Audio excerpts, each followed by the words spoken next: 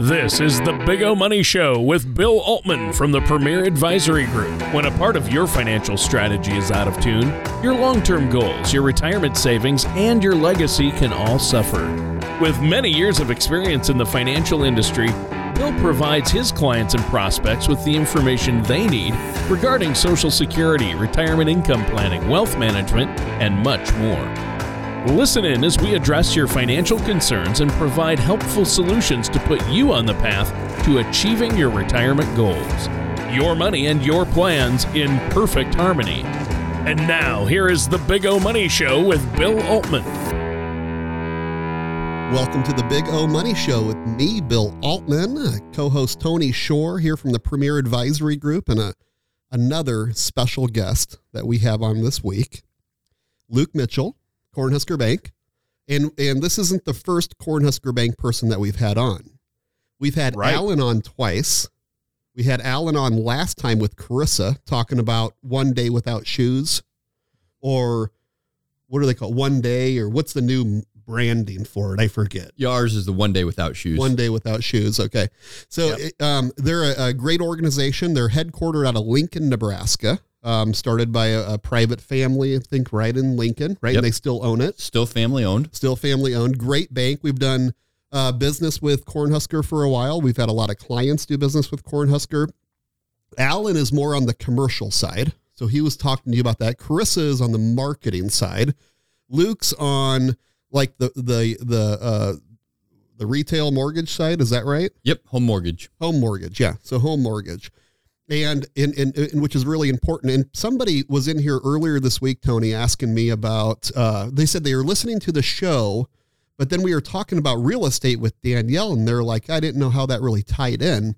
And it does tie in. It all ties into finances. And I'll work with Luke, and I'll work with a client who's like trying to buy a house. We were working with somebody recently and want to pay all cash for her house. Remember that? Mm-hmm. And she has a bunch of IRA money, and she could afford to pay cash for the house, and she wouldn't be strapped afterwards at all, actually. But she would have to pay taxes on all that money that she pulled out of her IRA, right, to buy this new house. And then she's going to be up in another Social Security bracket, and all these other things start playing a role that sometimes people don't think about.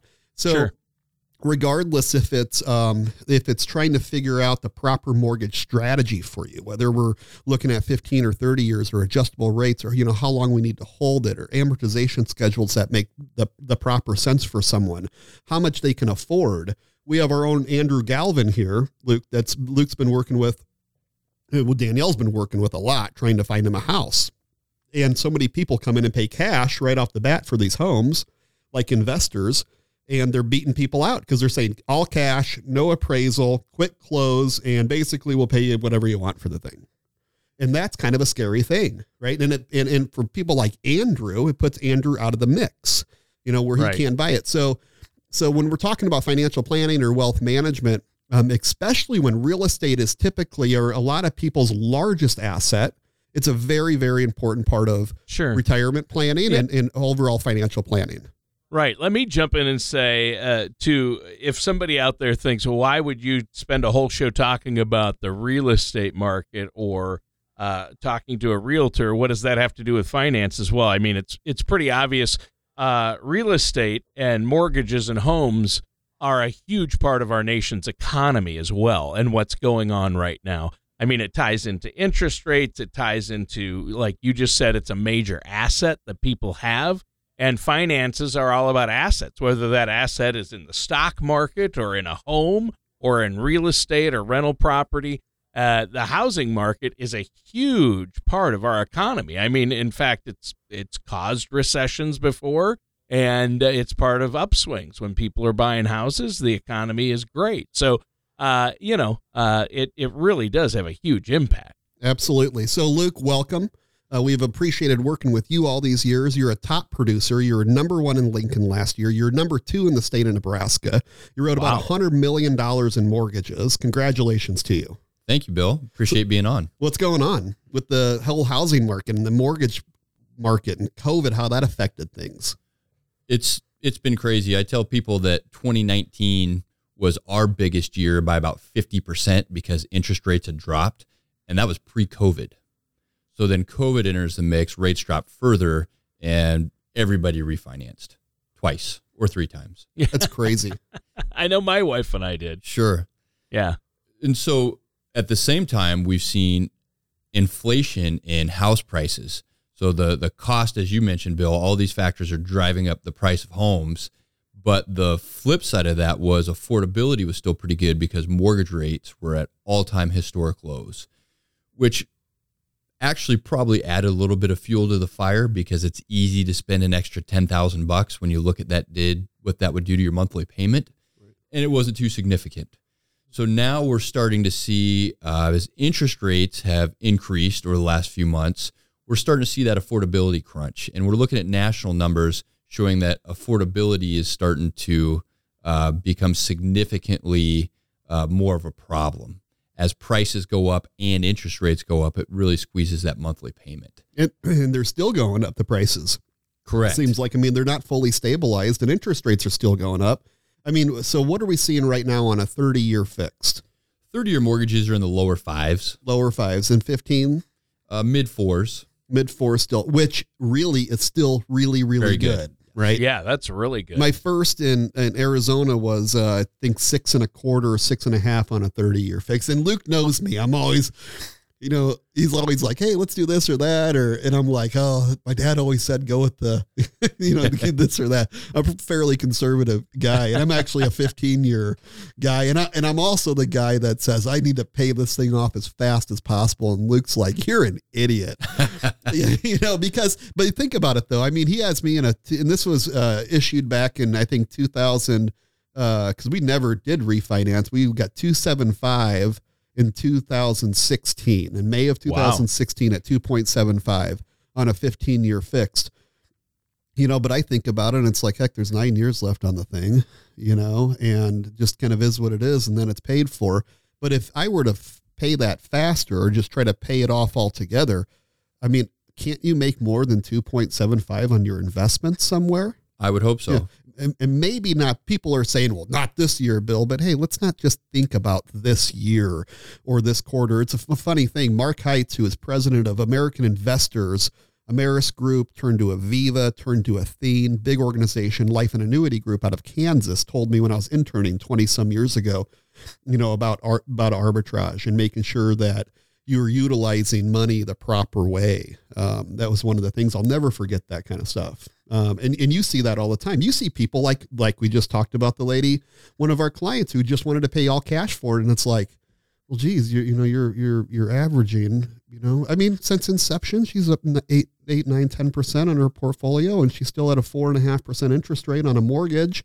Heck, that's a lot of spread. But I also understand the other side of the coin where somebody just wants no debt at all. Sure. Right. But and sometimes that doesn't make sense. Your time horizon has a big deal to play into that. Obviously if you're a younger person and you've got 30 years before retirement, then maybe the debt's not a bad thing. And over 30 years, if you look back at almost any period in history, I think you're probably up more in the market than you would be on whatever you're paying for mortgage rates, even at today's rates that, we think are high, relatively compared to recent years. Right. Yeah, but and if the salt tax issue gets changed, which we think it kind of will probably. Right now we're capped at $10,000 for state and local taxes that we can write off, and that's supposed to increase. I've heard numbers like 80,000. I don't know if you've heard anything. I haven't, but I've heard some different numbers and proposals where they want to take that away because people are like, well, here in Nebraska we have really high property taxes, right? So right.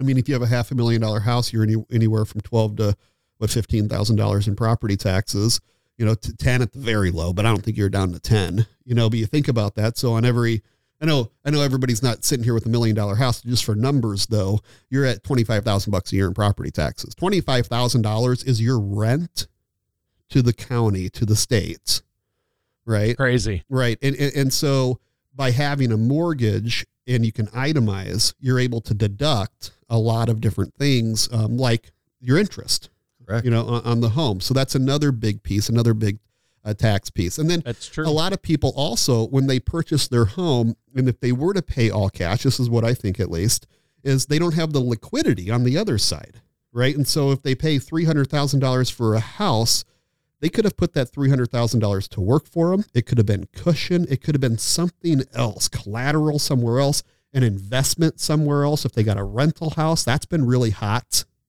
Definitely. Have you had any experience, Luke, with these REITs that are coming in and buying up all these homes?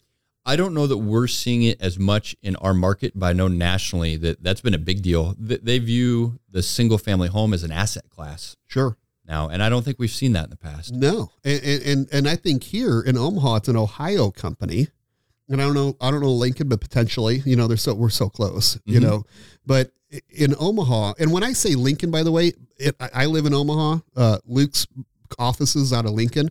They have a branch, a mile from my office. So they do have a branch here in Omaha.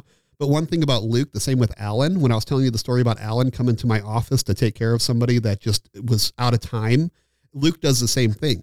Luke was down here before this show. Luke was actually at a closing. Okay. In Omaha. And I don't think typically you see that. I don't remember seeing that with other loan people, mortgage people. It's becoming more and more rare. Yeah. Especially after COVID, there's not a lot of face-to-face anyway. So I think a lot of people use that as an excuse to, get some quote time back in their day by not attending the closings. But for us, we're really relationship based. We're a smaller institution. And so I'll take if I can make somebody sit in front of me for 30 minutes, I'll take it every time I get it. Yeah. Yeah. And that's why you're number one and number two. Probably so. And did $100 million in business. I mean, there's a strong positive correlation in that. So when you're looking for someone to work with, and we just don't have anybody on the show, and you know that. I mean, I don't have any other mortgage people on the show. Never have. Okay.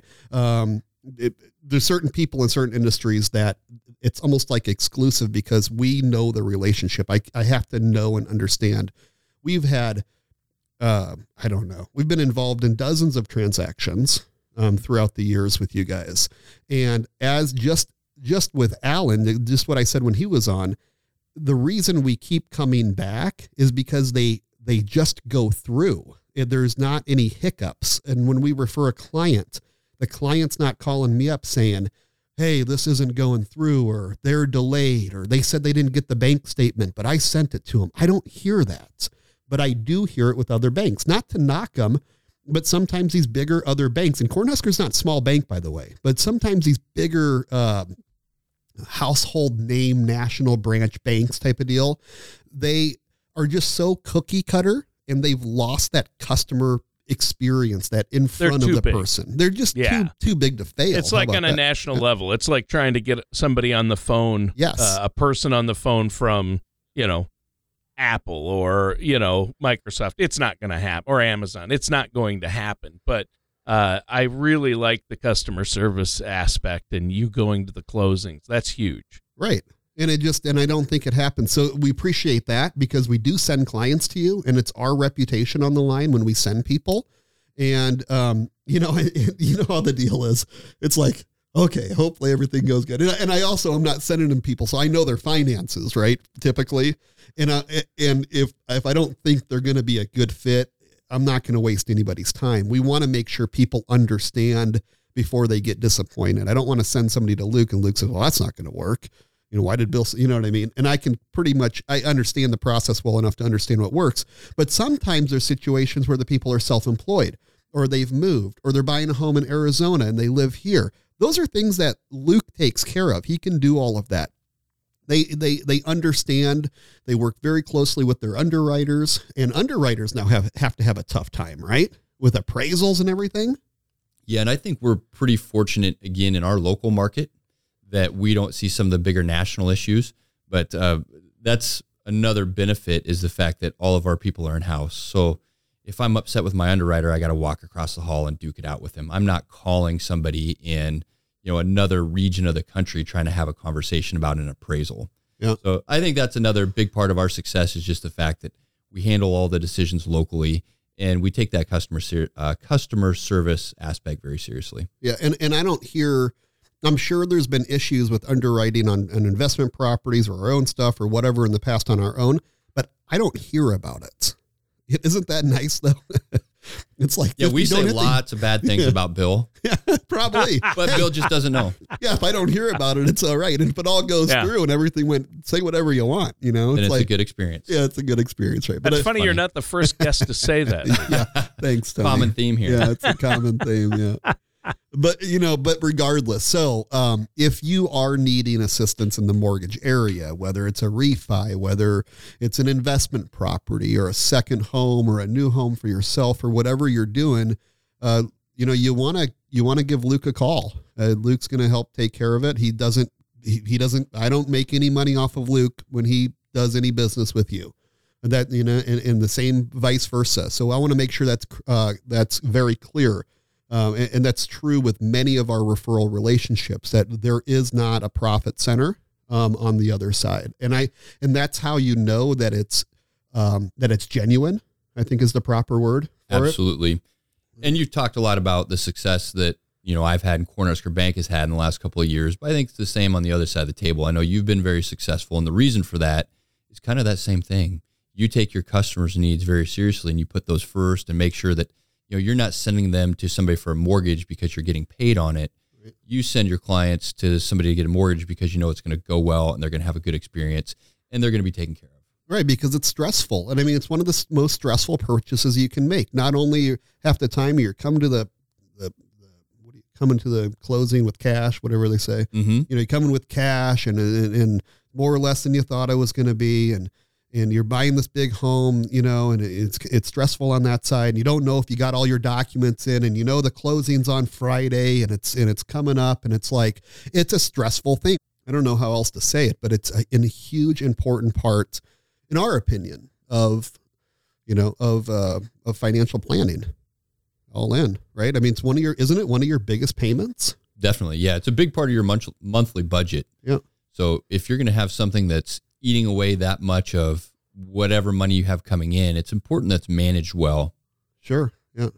Yeah. I read that housing is the number one expense in retirement, even over healthcare, which is surprising considering things like long-term care. But for the majority of seniors, starting when they retire, it is the number one expense that they have to plan for. And so I just read that in an article. A survey says that right now that's the number one expense. So that is huge. And I mean, I remember you guys were talking about interest rates. My wife and I, our first home that we bought when we lived in Nashville, Tennessee for about 6 years, we bought a home there and we were excited to get 9.25. Wow. Interest rate, 9%. That's wild. 9.25 was like low at the time. We were like, man, we were so excited that we got it for under 9.5 or 9.6, which had been the going rate. So, of course, now we have 2.8. Which is just like, now we're spoiled. But seeing them creep up to 5, I don't think that's a big deal. I mean, I remember I was around in the 80s when you're flush like with cash like you, Tony. I mean, it might not be a big deal. That I'll tell you what, the radio show, the radio show co-host money is just. Well, I'm awash in it. It's been a tough year, Tony. It's flat. But so Luke. If J Powell raises rates another 2 points or another point, another 2 halves, right? Mm-hmm. And potentially more than some quarters after that, they're talking, we'll see what happens. But if it goes up 1 more point, where do you see the 30-year rates, or what do you project? That's a good question. I always try to have a very firm rule that I don't make projections, but since you invited me on your radio show, we'll break the rule for today. Otherwise the content's really bad. Yes. Yeah. Keep in mind that everything that we're seeing today has all of these projections baked in. So, the Fed's talked about how much they plan to raise interest rates. That's already reflected in the 30-year mortgage pricing that we see today. Okay. So my thought process is I don't know if we can really sustain that many increases with the economy where it is. So I wouldn't be surprised if maybe we don't get all those increases and maybe we see rates level off a little bit. See, no. So you would be surprised if we don't see Jay Powell raise rates like he's saying he's going to, or on the banking side. I would be surprised if they raise rates as much as they think that they're going to for the rest of the year. Gotcha. If they do you think those rates are priced in?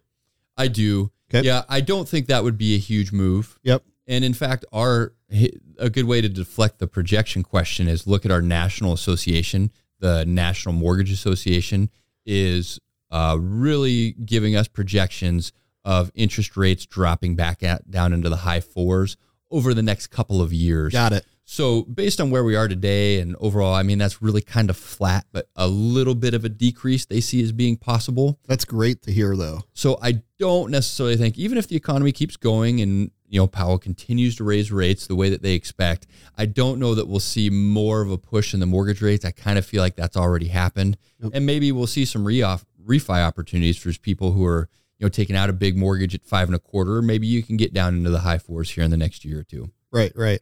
Yeah, so that'll be interesting to see. I was kind of thinking maybe that we'd even see those creep up, but that's great to hear on that side.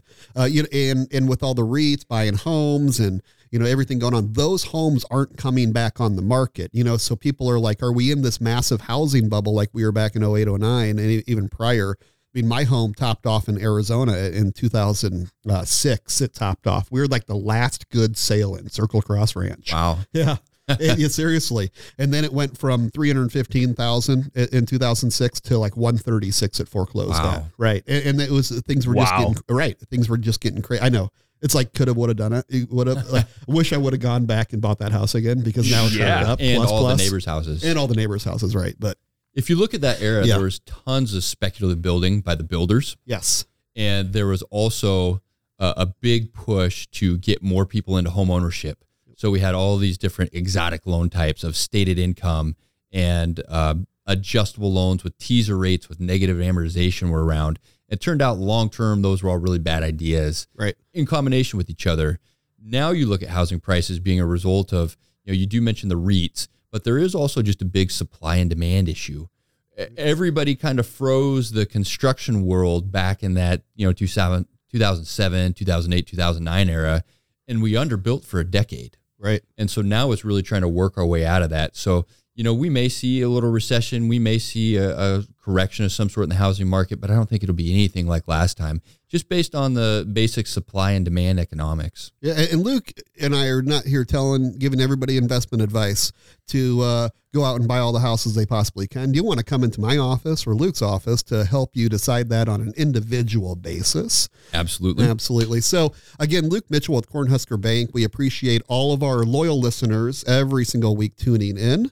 We're a high-rated show here on 1110 KFAB, and you can get us on Spotify and Apple and Google and all the streaming services, and our website at bigomoney.com. You can Google Luke Mitchell, exactly how it sounds, Luke Mitchell, Cornhusker Bank, and you'll find all of his information there. We'd love to see you in our office. Our phone number direct, 402-557-6730. Again, right here in Omaha for your complimentary consultation, 557-6730, and bigomoney.com. Thank you all for tuning in, and we will talk to you next week. All right, and that does it for today's episode of the Big O Money Show and our host, Bill Altman. Thank you for listening to the Big O Money Show. Don't pay too much for taxes or retire without a sound income plan. For more information, please contact Bill Altman at the Premier Advisory Group. Call 402-557-6730 or visit their website at paradvisor.com. All matters discussed during the show are for informational purposes only. Each individual situation may vary, and the opinions expressed here may not apply to everyone. Materials presented are believed to be from reliable sources, and no representations can be made as to its accuracy. All ideas and information should be discussed in detail with one of our qualified representatives prior to implementation. Bill Altman and the Premier Advisory Group are not affiliated with or endorsed by the Social Security Administration or any other government agency.